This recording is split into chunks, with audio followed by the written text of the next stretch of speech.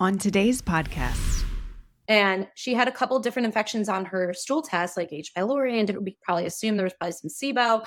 And all we did was work on the immune function in the gut and give her a couple things to like boost up secretory IgA and sort of work on how different things like choline, which can work on fat digestion, absorption, which we know in Hashimoto's can be a problem. And I even gave them adrenal support. They didn't take the adrenal support and they were like, my energy is amazing. It was like their number one complaint is like, I don't need the adrenal support. Everything's great. Like the infections, but like just working on the immune function of the gut that you needed. If you're a healthcare provider tired of just treating symptoms and ready to dig deeper into the root causes of health issues, the Vibrant Wellness Podcast is for you.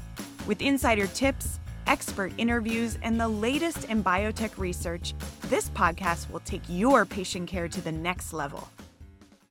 Welcome back to the Vibrant Wellness Podcast. I'm one of your hosts, Jen Rivas. I'm thrilled to be here with no other than our incredible Dr. Emmy Brown.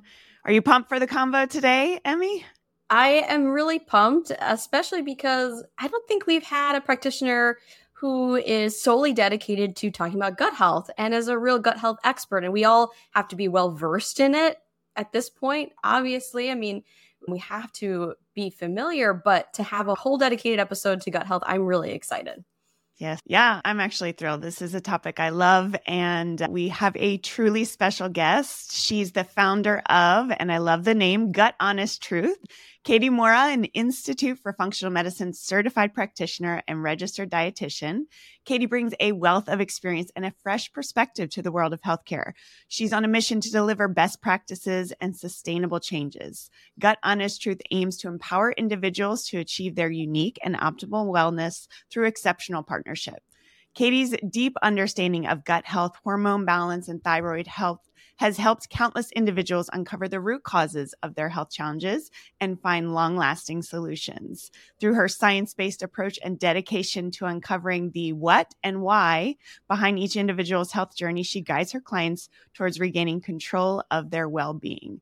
And if you haven't already, check out her website and her social channels because she has a wealth of valuable resources for you. So I am so thrilled to welcome Katie to our show today. Welcome.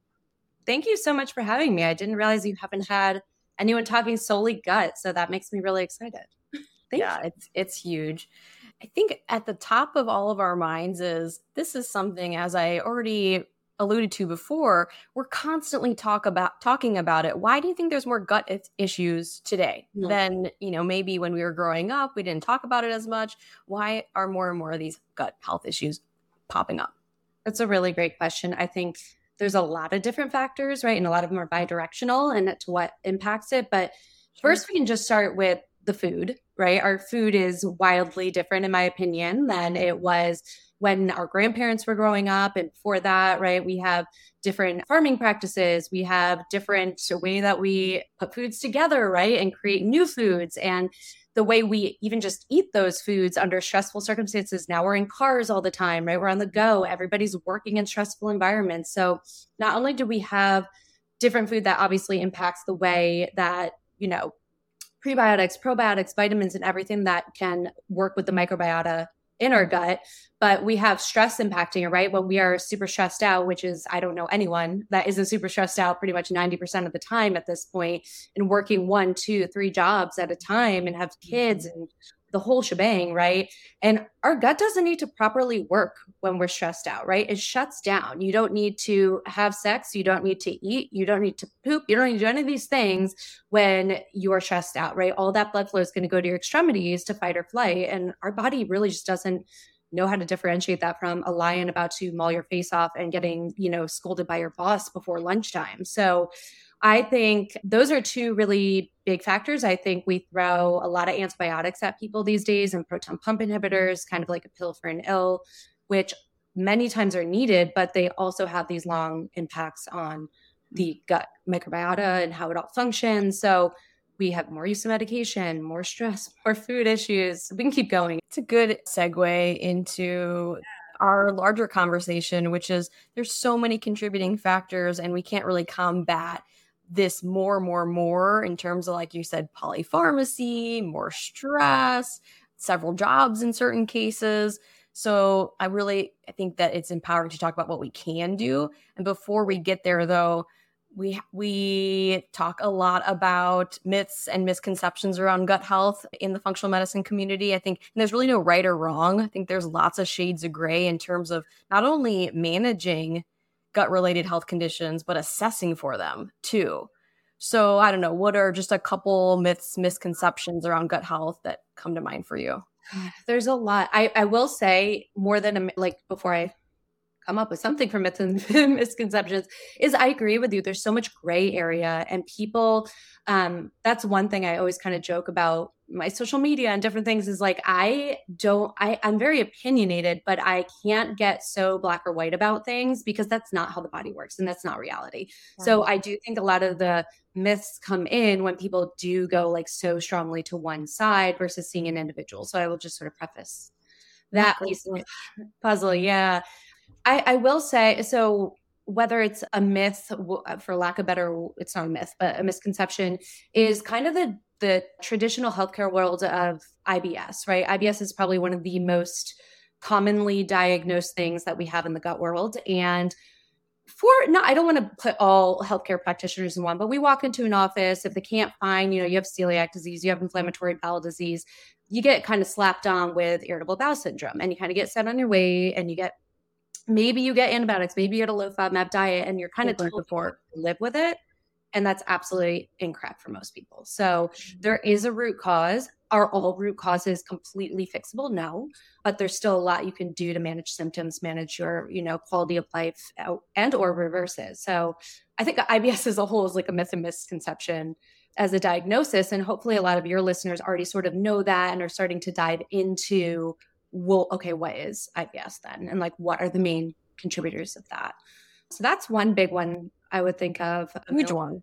I know that kind of like an overarching theme. I would also say like a myth is like, there's nothing we can do about anything in the gut and that you have to take a medication or you have to do a really restrictive diet to get rid of, like we were talking earlier, like parasites or SIBO or CFO or fungal overgrowth, like that you have to be so all or nothing to be able to get well. And I just don't think that's the case.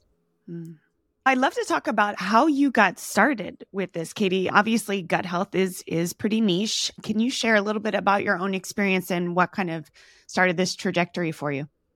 Yeah, I feel like I tell a very boring story of myself, but then I like uncover all these million things I've been through over, my whole life. So I actually am by trade a dietitian. So I was very traditionally trained and kind of went through the system. I did, however, go into my RD program knowing I was going to go into functional medicine. Like I already knew I was going to get the RD to have it on my back. And I knew that there was something else. I sort of grew up in a household where my mom was like the mom giving you like echinacea at the bus stop. And I was like, people are like, what is echinacea? And she worked in a functional medicine compounding pharmacy growing up before that was like really a thing. And so when I switched and went to start to learn functional medicine, I went to the Institute for Functional Medicine. And I was probably like the youngest person at that time that like ever, I feel like walked through the doors in my 20s. And I felt like a little over my head because it was all physicians and I was so young. And I already was like, I don't know any of this information. And they're talking these big words and concepts. And then I went to the GI module first and I sat down in that chair and it was like every light ever and light bulb went off. I was like, oh my God, everything makes sense. Everything I've learned before is nonsense almost. And I was just like, this is so cool. And I just, all of a sudden, it was like the first thing I was passionate about ever. And I have multiple undergrads. It's like, this is it. And I started to go back and practice. And I took a job in an integrative practice that was doing functional medicine. And they sort of handed over their functional medicine gut protocol, right? And it was like 2 products, a strict diet. And they gave me this and I sort of implemented and was like working on the gut all the time. And I was like, this isn't working. Something's not working. And so I started to just dive in and like absorb and teach myself every single thing I could. And I was in such a great position to work with thousands of patients at the time that I sort of was like, give it to me and I'll take it over. And I learned everything and just started to become like the gut guru of that practice. And so many patients and coming up with like my own tried and true protocols with obviously the guidance of, some of the greatest minds there are in the gut world and functional world. But it really was like a labor of like love and a passion that I found that I didn't know I had. That is beautiful. It's really exciting to when you feel called, truly called to do something and you get that excited about it. Yeah. I wanted to ask, there's a question that you often ask patients. I saw this on your website, and it is, what is the why for them? And I love this because you put it, you say, what brings them joy and why do they want to put in the work to regain their health and wellness? I love this question because I think it's fundamental to compliance, right? If you find your patient is just not there yet, they're probably not going to follow through on the protocol. So I'd love for you to explain your personal reasoning behind this question and maybe some success stories you've had with those patients. Gosh, there's so many. I don't know why I always think of this one patient. I had this lovely woman. This was a long, long, long time ago. And this was just strictly like weight loss gut patient. It was like nothing I'm sure there was a lot more going on, but like that was the intent and the goal of the patient. And I maybe saw her like 30, 40 times. Like I kept seeing her and nothing. She would never do a single thing that I said until we started to like break down all the psychology of like almost why she was actually stopping herself from losing weight. Right. And this isn't a weight loss hub, but there's so many patients out there that will come to you and say like, I have been sexually abused. I have been told I was overweight or looked whatever way by an ex-partner. And it made me want to protect myself. And I just started to like uncover like, especially in women who were probably age like 45 to 60, who were in that phase of taking care of children, taking care of their parents, working, having a spouse, and like so stressed out. It takes so much to drive you to get to that place of taking care of you and your health and putting you first, that finding a why was just like the most important thing I could find for people, including myself at times. I think I talk about on there, like my children and my family are my why, and like being healthy for them and setting examples. So I think it just really, like you said, it really helps people stick to the plan, right? Like follow things that aren't always fun and they're time consuming, and there's a bigger end goal in sight. And like, it can't be your practitioner said, you need to lose 10 pounds, like, and you'll be healthier. It has to be coming from you. It can't be from a practitioner. Yeah. 100%. Yeah. And I'm sure you have to remind patients about their why, because they might be coming in, they like to see you, they like to chat. I think it's social hour for a lot of patients, and then they're not compliant and you might have to remind them of their why. So important. And we do lose track of it, especially when we get involved in testing and different protocols, as we like do results and we might feel great and hit our goal, but we're like so caught up in what that end result of maybe what your practitioner is actually hoping for and not you. Right. We get distracted. I had that experience with a personal trainer. She was looking at a diet recall, which, I kind of just, okay, I'll play ball, even though I have a doctorate in nutrition, amongst other things, in health and wellness. But I actually stopped her and I said, whose goals are these? And I think I scared her a little bit, but it's such a great point that there could be a distraction in terms of what the practitioner wants versus what the patient wants. Yeah. I want to jump into IBS. As we said, it's a huge topic. It's a very misunderstood topic. Before we do that, Katie, how often should one really have a bowel movement? How often should we be pooping? Oh gosh, great question. So it really depends, and I can vary. Obviously, I would want to know more about the person to say if that I found that was normal, if you will, or regular for them.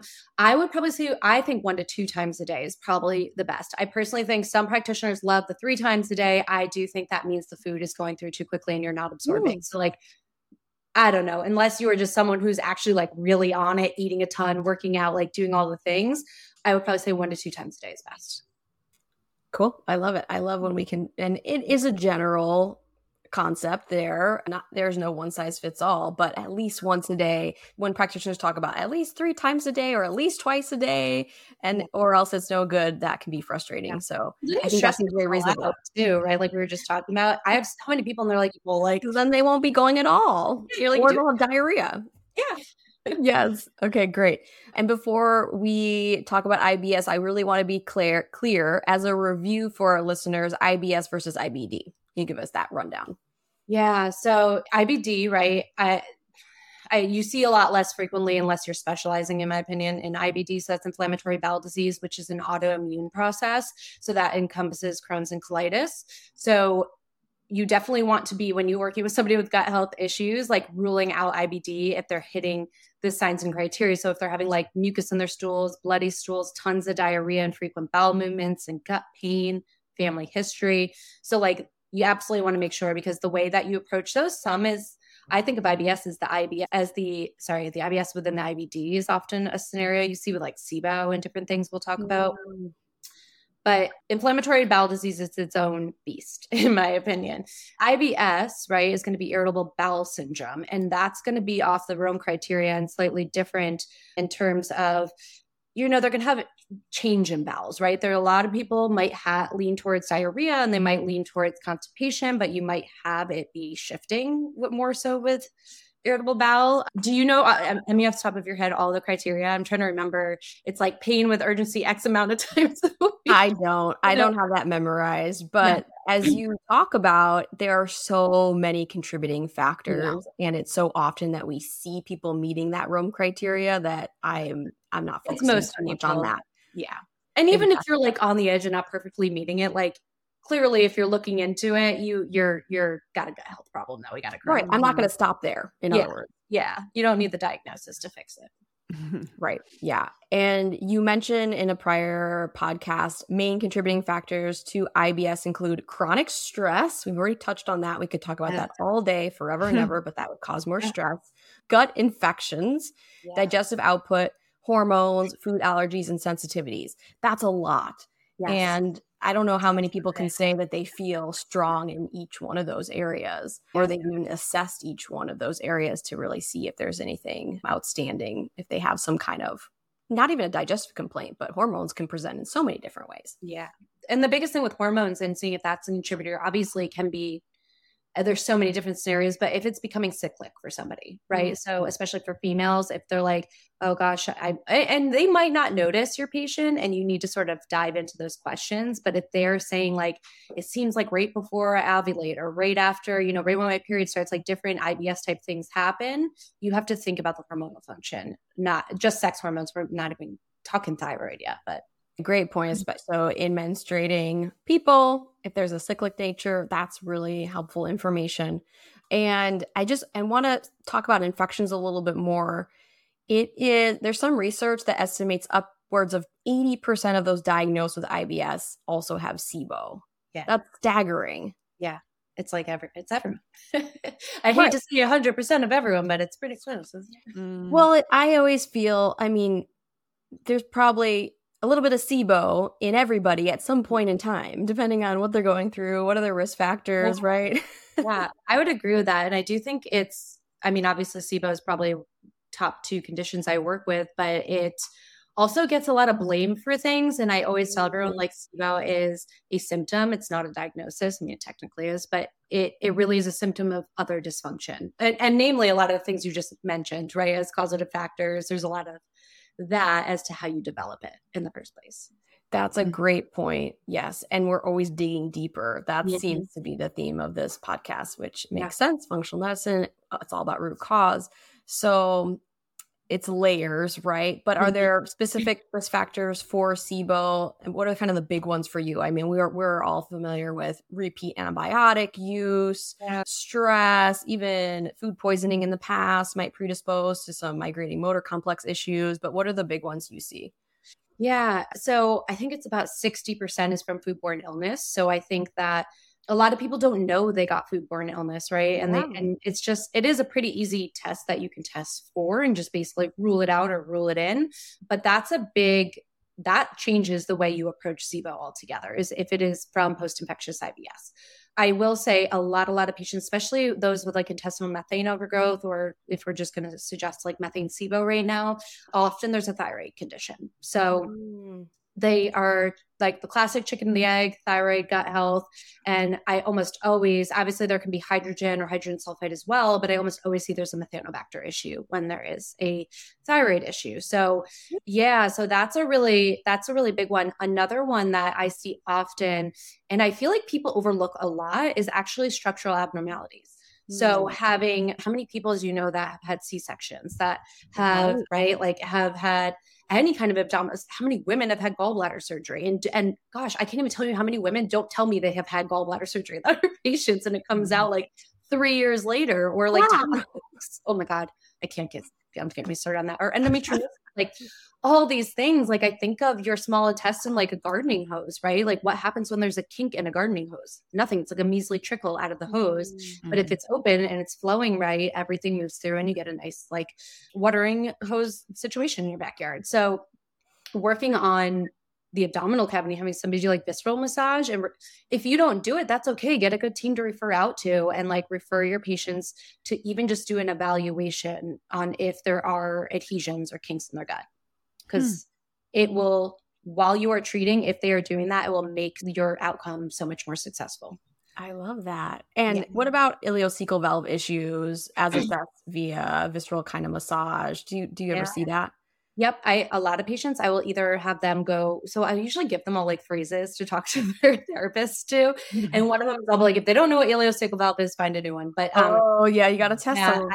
I do. And they can teach you how to close it every day, right? So the valve between the small and large intestine, they can teach you actually how to like support its closure so that you're not getting symptomatically worse symptoms or bacteria moving through like after meals or if you're constipated. But so one thing to note is just thyroid issues. If you have hypothyroidism or you have Hashimoto's, right, you're going to potentially have issues with the valve. So it actually can, that's change in motility, because SIBO is a motility issue from Hashimoto's, is going to impact your valve function, and then you're going to have issues with development of SIBO. So it's sort of like one of those way more complicated things if we want to get into, but of like, you can't always just say treat the gut if you have a thyroid issue, right? You have to work on possibly the thyroid first or both at the same time and concurrently. But I see that so much as people like, if we fix your SIBO, like your thyroid will get better. And that's not always the case. Good distinction. Very important distinction. Yeah.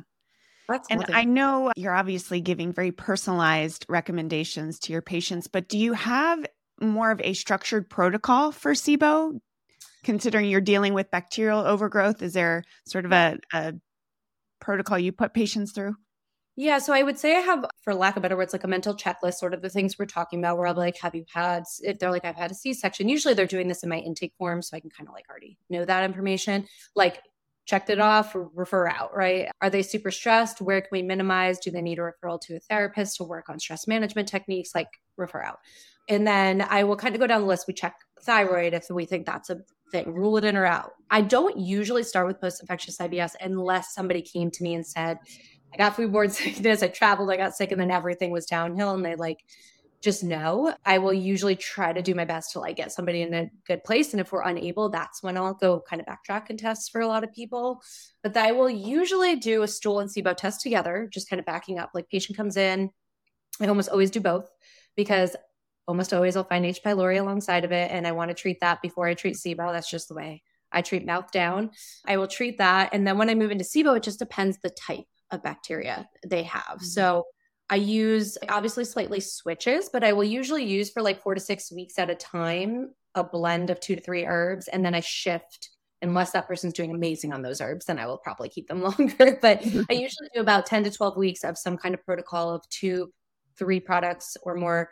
And then I will take them off and see how they're doing for a little bit. And then we'll eventually retest. So there's a lot more that obviously goes into that. It's sort of hard without knowing the specific type of SIBO I'm working with. Yeah. Yeah. Okay. And what else is going on? Yeah. And then I'll always say, if you are treating people, please work with motility agents either before, during, after treatment. So I will put people on things like motility and prokinetics for like 6 months after treatment to prevent relapse. Okay. Yes, that is essential because recurrent SIBO is extremely common. Super high. Yes. I think you ever think, are you just majority of these people working with people who aren't getting to the root causes, right? There you go. They need to come to you. So I was thinking about that. I'm like, oh, it's so high. And I tell people that. I'm like, it isn't. I mean, it is if you have the post-infectious IBS, but I'm like, you're not getting to the root cause if it keeps coming back. So you feel like you can eradicate it. If you think about the what else, I mean, really, we should be able to get rid of that issue if it's secondary to something else, or if we can at least well manage the what else, right? Yeah. If it's thyroid, et cetera. I mean, some of it's hard in terms of like stress and food, like stressful eating, we'll call it, like all these different things, because they're learned behaviors. So we have to like undo it all and focus on it for like the rest of your life, is like you're taught and you sort of handle stress probably how your parents do. And then you have to figure out how to like forever handle that, you know what I mean? And like optimize your stomach acid the whole time and like all these things. So it is a lot of moving parts, but it's doable for sure. Yeah. Yes. I love the optimism. And I want to touch on probiotics. I know we're throwing a lot out there, but let's shelf SIBO a bit because that can be its own topic. But daily probiotics is a controversial topic. I thought this really fascinating. There was a Washington Post article that came out recently, earlier this year, and a Professor Lorenzo Cohen, he's the director of integrative medicine at University of Texas MD Anderson Cancer Center in Houston. He was quoted as saying, "You can inadvertently create a form of dysbiosis by having too much of a good thing.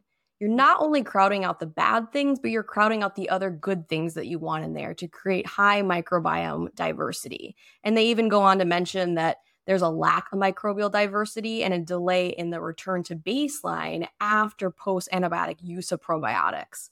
So I'm really curious, and I get this question all the time from providers. Well, what probiotics should they be taking, or should I just put them on this because it's reflected in the stool panel? And I think that information is useful, but we have to be careful about whether it's indicated or not and clinically correlate with the presentation and what is at the root. So I'd love your take on, and even probiotics in the setting of SIBO and even just for someone who's feeling good, and is it something that they should take, right? I definitely follow some practitioners that are like so gung-ho, and then some are just so the opposite spectrum. I would say I'm not, I don't want to say I have like a strong opinion this way, but I probably use them less often than you would think I do. So, and it just might be, I haven't found them to be the most effective thing, if you will. Or we also have to think when you're following and listening to providers or learning from somebody or whatever it is, you have to think about what their patient population is as well, right? So like mine are usually coming to me and they're pretty chronically sick and they've seen like 5 doctors and they're over it. And I'm having to like usually kill something and remove something before I can like be like, probiotics and good things are helpful. So it's like in patient care, I'm probably just using them a lot less frequently, than you would think I would as a gut health person, but they have a time and place, right? I actually agree. I do think they can be really helpful for SIBO for some patients. And then they can also help prevent relapses. Research has shown that like they can help prevent SIBO relapses. They can also be like adding fuel to the fire, right? Like good bacteria can also, I guess, let me back up for one statement about SIBO is bacteria in the wrong place. It doesn't mean it's pathogenic bacteria. I actually get a little like up in arms about that. It's just bacteria for whatever reason, and motility and all the things we talked about is overgrowing. And that can also be things like lactobacillus, right? That can be that. I go off the patient. If you take a lactobacillus, bifido bacteria blend, and you feel great, like let's run with that a little bit. If you feel terrible, like maybe it's not the right time, maybe it's not the right thing, we should reflect back on your stool test. Did you really need those? Did you already have high like microbial diversity? So I do think the way the patient feels is honestly the most important. But I will also say the caveat to that is if you can't come off probiotics and you feel terrible every time you stop them, there's another problem going on, right? You're missing something, whether it's the prebiotics, whatever that is feeding it, they're not flourishing, and you have some kind of pathogen or something that's like overgrowing. So I think some of what he said is accurate. And I think some words were probably cherry picked a little bit in terms of like what really should be going on. So they definitely can be helpful. It's one of the biggest supplement markets for a reason, right? They're helpful. I would love to hear your feelings or like thoughts on it too, because I can go every direction with this one. Sure. And it's good to play devil's advocate. So there are arguments on both sides, pros and cons. I like to start with food first. That's just really the heart of my training as a naturopath. And it's more sustainable, right? You get prebiotics and postbiotics in your fermented foods along with the bacteria and the other microbes. So I'm always exploring and changing my mind, and I have to stay open-minded in that way. But I like fermented foods unless there's an indication for a probiotic. So there's a lot of interesting research in terms of whether it's mental health, gut health, of course, women's health. So if they're having recurrent vaginal yeast infections, for example, taking an oral probiotic, there's some interesting literature out there, but you're not taking those things forever, right? Hopefully. Hopefully. You don't Oh, have to take that forever. Medicine right there. And there's like research. My brother is actually a psychiatrist, pretty well, like up there psychiatrist. And he was messaging me one day about like the new research coming out with bipolar disorder and all these things with a couple different strains of probiotics and helping mood disorders. And he's like, do you know one that exists? And I was like, literally, it does not exist, until I found it was actually the only way. I don't know why I need to mention this, but the only way I can find it is through an Enfamil baby probiotic, which is kind of really interesting that the only probiotic I can find that exists, I went through a lot of them, is what we're giving to our babies and infants. And it's also one that supports Akkermansia growth in the gut, which I think is really interesting. So it's all talking, okay, we have mood disorders and we have bipolar and all these things going on, but it actually is what it promotes gut bacteria, right? And mucosal integrity. Interesting. Yes. So there's all these relationships. It's like it's a web of relationships, and I wonder why it's not being marketed. He's definitely got the patent for that guy. Eventually, we're gonna see it. Not when I said that, I was like, they definitely had that for a long time, and we're waiting for the research to come out. But God, I'll take it when it comes out. It sounds great. But I agree with you. I really, it depends on the patient to me. Like, I feel like people hate that answer, but it's true. It really is like situational. Yes, situational. We have to look at the research too and see what the dosing was. Look at the strains, make sure it's high quality. It's a variation of numbers and letters, I say, for a lack of a better description, to look at to make sure there's the strain listed on that package, right? If it doesn't have that, it's probably not a reputable quality product. I was actually in an article with Experience Life magazine with Robert Roundtree and Michael Ruscio and myself. They were interviewing us all. It's just all about probiotics. So if you're interested, you could just Google that and look it up. But it is interesting because like Michael Ruscio is like all about probiotics. Like that's his jam. And then daily for everybody, to be clear. He's, if you follow him, it's just probiotics for everything. And then Robert Roundtree, I just love, like, he's like one of my favorite people ever to learn from. And then there's like me, and it just sort of like all the similar viewpoints, but different. So it's an interesting quick read if people are interested in that. Awesome. Well, I know you touched on H. pylori. I want to talk about it in regards to the gut. So how does H. pylori infection affect the balance of the bacteria in the gut, and what are the potential consequences? Okay. H. pylori is my favorite thing. This is where you get all geeky. I love H. pylori. I think it's so cool. It's like, it's the worst thing and the best thing. So H. pylori, right? It affects at least like, I think it's wildly underestimated, but 60% of the population or more. And we've been co-evolving with it for a very, very long time. And I think we're just, with new testing and stuff, like starting to really learn a bit more about it. And I still think we know nothing at the same time. But so to kind of answer your point, so we get exposed to H. pylori. A lot of us get it as children, or we get it when we're like little babies. And then we can get into the research too. I mean, on this of like what it's like when you get it as a kid versus an adult and all of that, because there's some differentiation in the research, at least with that. But it's the number one gut infection there is, right? I like to preface with like, you can have H. pylori, you can have anything. We can have any type of pathogen we're talking about, as long as your microbes are balanced and like working in harmony, and your immune system's robust and your digestive output's robust, like you can have it and it can be okay for a lot of people. Maybe one day it won't be okay, but like it can be okay. You can live a healthy, happy. It's when it starts to overgrow for people, or immune system gets low, whether that's from the H. pylori or for other reasons, that all the out of whack things start happening. So it impacts your stomach acid. And we all hopefully listening know, like, stomach acid is conductor of all your digestion. So when that goes, everything kind of gets out of whack. So it lowers your stomach acid over time, and then gives people symptoms of high stomach acid, but it lowers it. And then that can downstream affect how well you put bile out, how well you put digestive enzymes out potentially. So then we can poorly digest food, right? And that can lead to SIBO, that can lead to SIFO, that can lead to dysbiotic flora just in your large intestine that we can pick up on stool testing. So it can do everything from that. Then just health-wise, it has all sorts of crazy things it can contribute to, from like immune imbalances to skin health problems. We can really kind of go probably into a place I don't know if you guys want to go with H. pylori. You go anywhere. Yeah, like it really can get out of whack. And then you'll start to see like clumpings that you can see on tests that you're like, oh, this person definitely has a low stomach acid problem. H. pylori, Candida, Methanobacter, they're all like besties. They all promote each other's growth. So a lot of times you'll see them all kind of like go together. So you get a fungal overgrowth. There's a lot of things that come with it. Well, you talked about digestion, and when it's off, you're not digesting necessarily the nutrients of your food, excuse me. What can individuals do if they're struggling with this to ensure optimal nutrient intake despite the infection? Is there a lot they can do, or is it just... I mean, there's always something we can do. I would say working on whether it's full eradication or minimizing, kind of rebalancing H. pylori with the other microbes would be the best bet, right? Because then you don't have to stress, like the digestion is working as it should.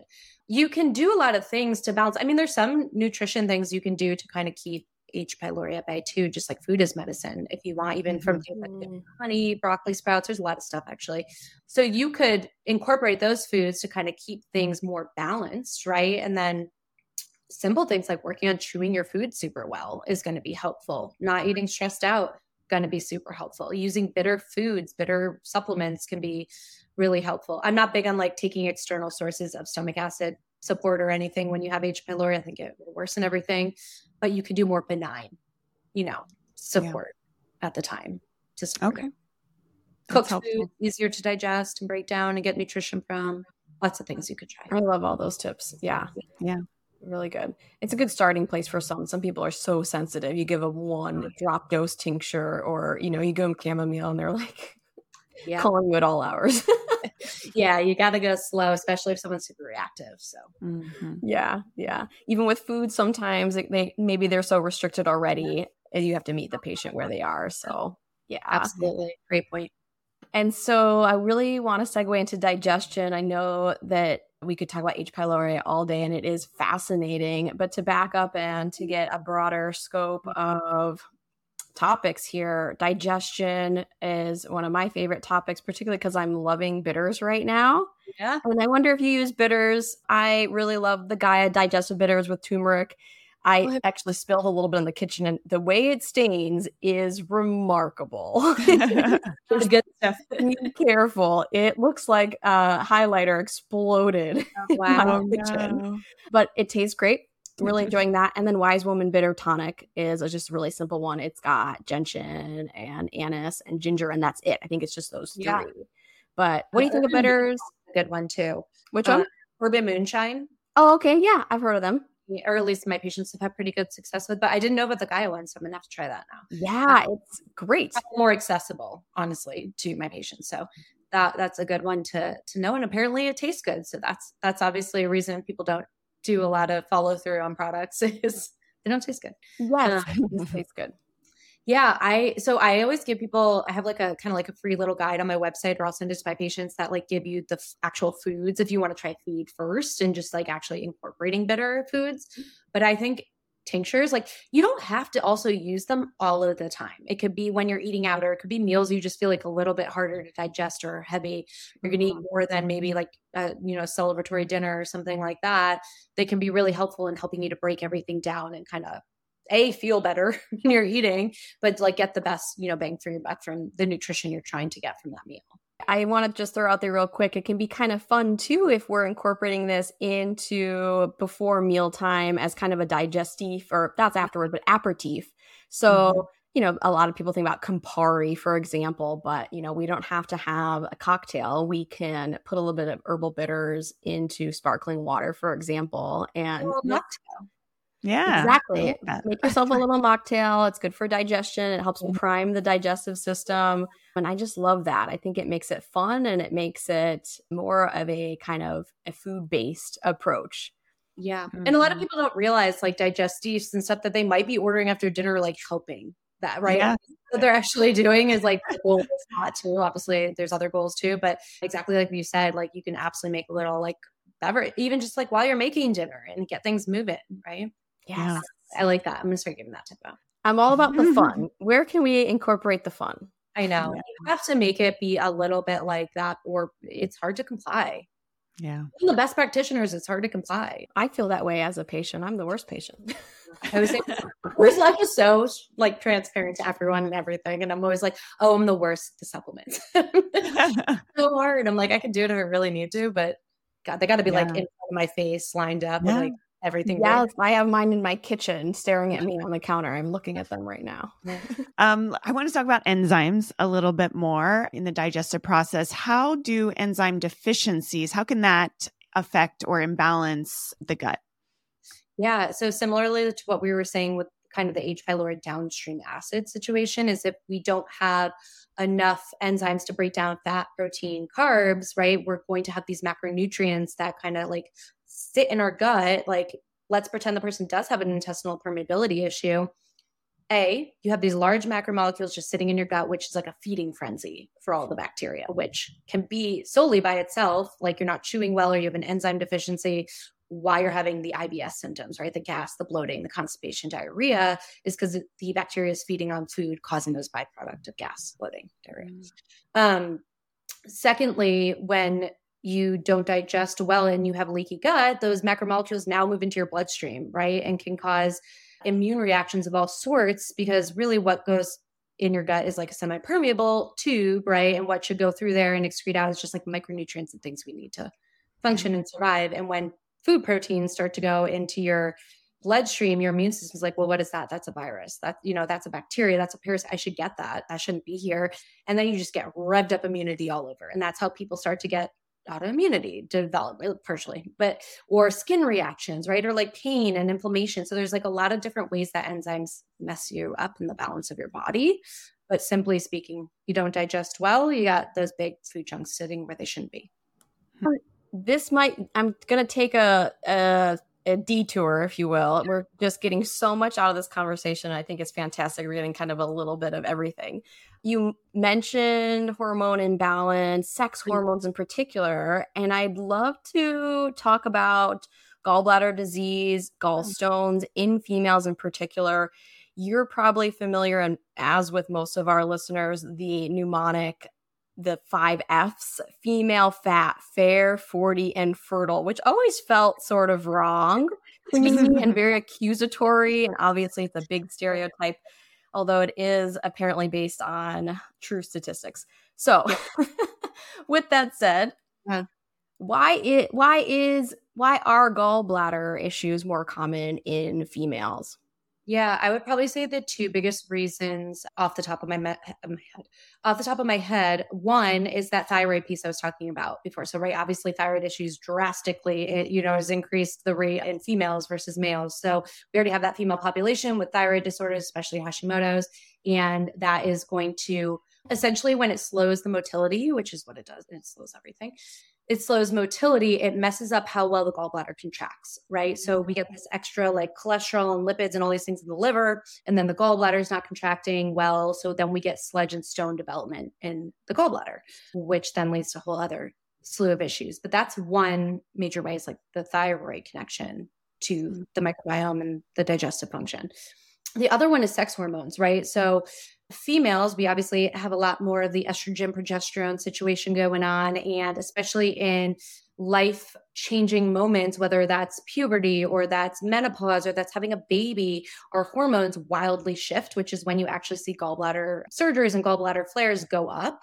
So hopefully I'm saying this correct and I'm not getting it backwards, but the estrogen basically increases the amount of the cholesterol and things in your gallbladder, right? And then progesterone is actually going to slows the emptying. So let's think pregnancy, right? When you're just adding to it, and then the progesterone's going up because you're pregnant. Bladder issues. It's a double whammy then from the estrogen, the progesterone. That's fascinating. Yeah, it is really cool, right? So that was one I actually talked a lot with Dr. Carrie Jones and learned a lot with her with that one. And I just thought it was really cool. But the thyroid and that, you just got that perfect trifecta for females. Perfect storm. Yeah. Hormonal cascade. Aren't we lucky? So those are my two. I'm sure there's other, mechanisms of action that could be going on. Just like, the gut is involved, but is the gut involved because of those things is the bigger question. Right. And in terms of being female, I think you touched on the big ones. So that's helpful. What about companion tests to stool testing. I mean, obviously, we're looking at stool testing for digestive markers, inflammatory markers, microbiome markers. What other types of tests do you like? Are you looking at toxins, micronutrients? A lot of things. I would probably say like my big ones. And I have like tiers, you know what I mean? In terms of like what's my first tier I'm going to start with. Right. As a gut specialist, it's SIBO and stool are like right up there. But I also just know enough to know that I got to do thyroid usually with that, or we're not getting a whole picture, especially after everything we just talked about. So I usually use a 3-hour lactulose test for most patients for SIBO. I use all sorts of stool tests. That's probably my go-to. I like the Dutch test a lot for hormones. I still use that primarily. So I'll use the Dutch Complete and look at the adrenals. I'll look at the sex hormones. Those are probably like the 4 biggest tests I use, but I do a lot of toxic burden testing. So I will use that. Obviously, I love Vibrance. I use that. And then I'm trying to think of like the next.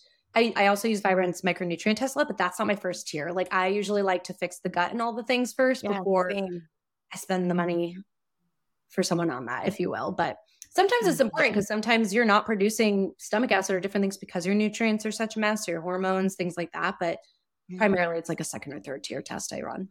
Right. And a stepwise approach, generally speaking, is what we want to think about for patients. Otherwise, it just gets muddied and you have so much data at once. Where do you start? And it can be overwhelming for the patient. So, yeah, I love that. I have so many people that will want to come in just like, I've been sick, like do it all. And you're like, okay, like we can do that with answers. But then you're like, I will know where to start. But then they get so carried away in all the details. And you're like, how do you talk someone off the ledge of these? Like when you go testing, you're going to find something wrong in the functional test. It's very, very rare, unless it's a positive, negative situation. Like something's going to be imbalanced, even if it's not major. And people get very worried. Right. Yeah. And then just real quick, what about food sensitivities? Of course, food allergies is something that I want to assess for oftentimes before food sensitivities. But I imagine that patients want to do that first before stool testing, maybe if there is a concern about cost. But oftentimes the food sensitivities that we see might be secondary to increased intestinal permeability, which is predisposing them to the food sensitivities in the first place. Yeah. What's your take on that? Are you always doing stool testing first? Or if you can do them at the same time, obviously that's ideal. So it really, really depends. I definitely usually do the stool testing first. And a lot of times what I will do, like in most situations, depending on the individual, but I'll say, hey, let's do these tests. We'll let's do stool, SIBO, thyroid, right? And that takes about 3 weeks to get back, plus take the time of the test coming. So what I'll do is set somebody up with an elimination diet of some sort on that waiting period. So I'll be like, here's a test. Perfect time frame to do the minimum of an elimination diet of that like 1 month, 23-day period. And then they won't have reintroduced anything. We'll have lab results back. And then we can figure out the next step of like reintroduction, what's going on. But I get that question all the time. Like a lot of people hate food sensitivity testing. We could talk about that. I'm not one of them. I definitely think it's somewhat a waste of money, almost like the micronutrients up front for a lot of people, because maybe it's just my population because everyone has a gut problem. Usually it's so I'm like, let's fix this a little bit before we spend money on this test. But gosh, it can be really like, how many times have you seen people on like a food sensitivity test or a food zoomer or something like that, where a really random food comes back that like you would never be like, oh, mint leaves, I don't know, like vanilla extracts coming up. And they're like, why don't I make coffee every single morning? And you're like, well, why don't I just maybe try removing that for a short period of time and see if it makes a difference. Like that is where the beauty, and regardless of if the gut problem is causing that food sensitivity, like if minimizing a couple of those things and the frequency someone's having something every day is helpful for their life, then we can do that. Yeah. Right. That's the goal. I love to hear that. And from a patient's perspective, I think it's wonderful that you're advocating for your patients. There are other providers that would just spend, but I love your strategy and your methodology behind that. So yeah, I mean, if you want to do it, we can do it, but I do try to like spell it out for people, and I'm just like, where can we best use your money, like, and your time and energy? I love that. I know we're getting close to wrapping up. I'd hate to end this conversation. We've got so much great stuff here, but I'm curious if you could share with listeners a really memorable success story of one of your patients. Oh my gosh. Guys, I've had a handful of patients. I think we have a type of case we want to hear about. Maybe something more recent kind of at the forefront of your mind? Something recent. This is not the case just started, if you will, the patient case. I'm working with them. I just found this really interesting. So I've done very little. I'm just going to throw that out there, but I find it really interesting. I don't know why this came to my mind. I just recently saw them. They were working, I can give you a couple, but they were working, they basically were like mom of two, finishing breastfeeding, like exhausted beyond belief, where you're like, you need your adrenals checked, your thyroid, they have thyroid issues, all these things going on. And we did a gut test and we did basically looked at thyroid numbers, and that was about it. Like we kind of started off minimally.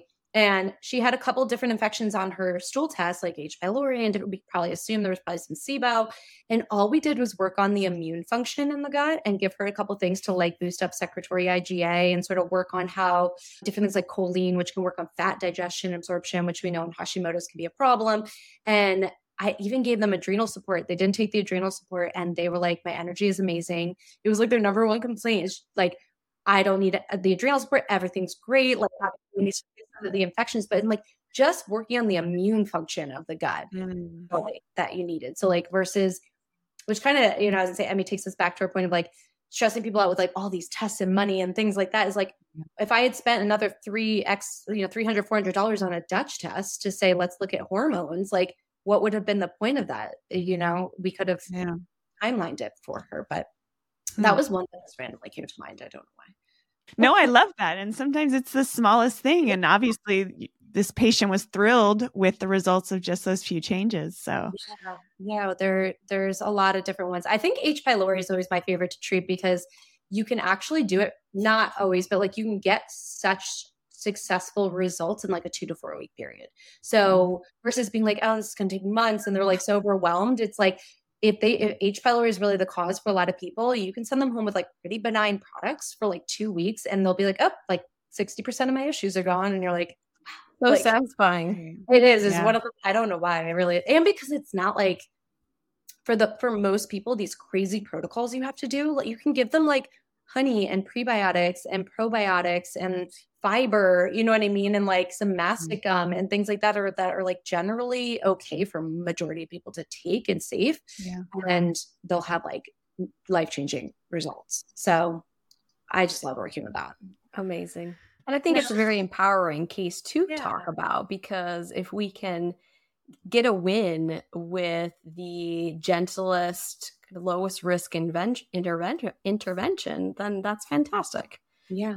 And sometimes you do have to do some, heavy duty lifting when it comes to like herbals and things. But I do think too many people get carried, especially as we're newer into the field and like into certain tests. People want to they almost feel like they're going to do a disservice to their patient if they don't like cover everything. But like when your patient doesn't feel well, it's probably you're giving too much versus starting low and slow, using medicine, kind of entering a few things at once. So like, if you are new to the field, I will just say that, like, take a step back. Like we always forget in that functional wellness space, like you are probably one of the very first people that is listening to your provider, that is actually there and wants to get to that root cause and like dig deeper for them.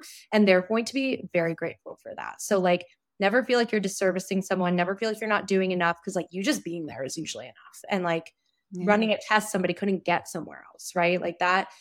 Even if it ends up being, you're like, not so in my scope, like find someone to refer to that isn't the scope. At least you got that test for them and they have that result. So I do like to at least empower newer clinicians with that. Me too. Yeah, right on. Love that. That resonates. Okay, well, I want to wrap it up. We've crammed so much into this conversation, so many clinical pearls. So I want to thank you, Katie, for being here with us. We touched on H. pylori and SIBO and IBS and sex hormones and thyroid and gallbladder issues, so much. So before we let you go, do we have time, Jen, for our rapid fire? Of course, yes. Okay, perfect. We'd love to learn more about you with our rapid fire questions. Are you game? I'm open book. Cool. Okay, I'm going to go first. Who is your biggest role model and why? My father. I'm going with zero thought process. Just know that. So I just love the way he lives life. Hopefully he's not listening to this because he's like, oh God.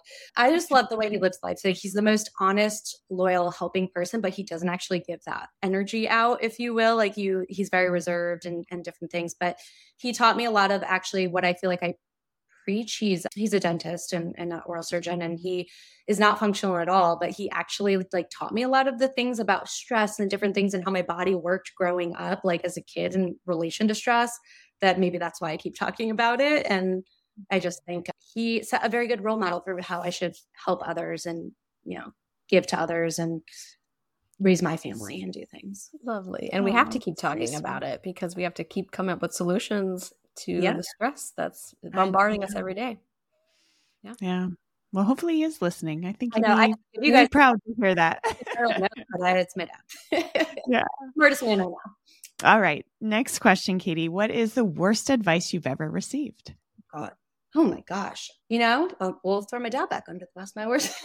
He is probably to more so motivate me, but he did tell me early on that he knows how I push my button. So I'll probably say it was not an intentional comment, that I basically had to associate myself with a physician as a healthcare provider to have a successul business. Do you know what I mean? To make future, and like, how would I make my own business work? And it like lit a fire under my butt. And here we are. You know what I mean? So not only am I running my own business, but I'm teaching physicians how to do this stuff. Yeah. So it worked. So I'll say never, if anyone ever makes you feel, and I'm just kidding to my dad, but like makes you feel like you can't do something or you're never going to get it. Like you're probably not getting it because that person's not making you connect. Just like the gut stuff I did when I went to IFM. So if it's something you're really passionate about, like find a way, and there's other people that will want to help you and make it connect. And like you can make it happen, whatever it is.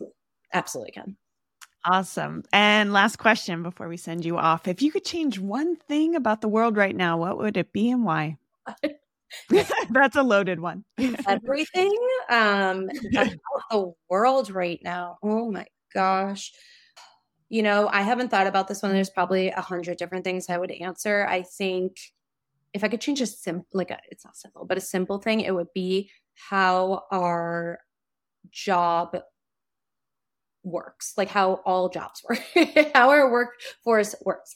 I think it's the biggest source of stress for everyone, obviously from financial to time in a day to working. Like, I just think all the time, I'm like, God, I'm still working a 9 to 5 or something. Like, I just like, how would I be raising my son? How would I be doing this? How would, you know what I mean? It's like, it's just so stressful. So I think I would change it to probably reflect a little bit more of the European lifestyle, but maybe like slightly different just like we break, we have lunch together. You know what I mean? Like you share a meal, you talk, it's an hour or more long. Like you can go home, you can see your family. You need a siesta.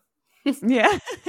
Like, I mean, honestly, the lockdown gave people a lot of that and a taste of that, being able to be like, oh, we're working from home. Obviously a lot terrible came with it, but it was like, you could be like, oh, my spouse is there too. And we're like reconnecting and having lunch together. And it just, I feel like it really changed a lot of like perspective and time stressors and things like, there's always going to be stress, but I do think our work, grind, 8 to 12 hours a day is like out of control. Absolutely. Yeah, great answer. Well, I love it. Thank you again for being here, Katie. Before we sign off, let's make sure we let the listeners know where to find you on social, your website. Everything's pretty unison. So it's guthonestTruth.com is my website. All my social links are there too. We're probably most active on Instagram. So it's the handles @guthonestTruth. But we have, a podcast on Spotify, iTunes, Apple, all the things that you can listen if you're interested. And am I able to do a shout out for training, like a thing that we offer for the practitioners? Yes. We are, this might be a little released after the date, but I digress. We do GHT Academy. We do trainings for newer clinicians if people are interested in learning, obviously with a much more gut hormone focus than other things, but everything's there. You can just find on my website. Well, thanks for tuning in, everyone. And until next time, stay vibrant. Thank you so much for being here today. Don't forget to leave us a review and subscribe so we can continue to pay it forward together. And remember, the key to longevity is knowledge. Keep learning, growing, and tuning in to the Vibrant Wellness Podcast to discover the latest insights and strategies for optimal health. Join us again next week. Just a reminder, this podcast is for educational and informational purposes and is not a substitute for professional medical advice, diagnosis, or treatment.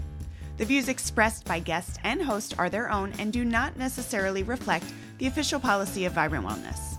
As always, consult your healthcare provider before applying any recommendations that you heard here today.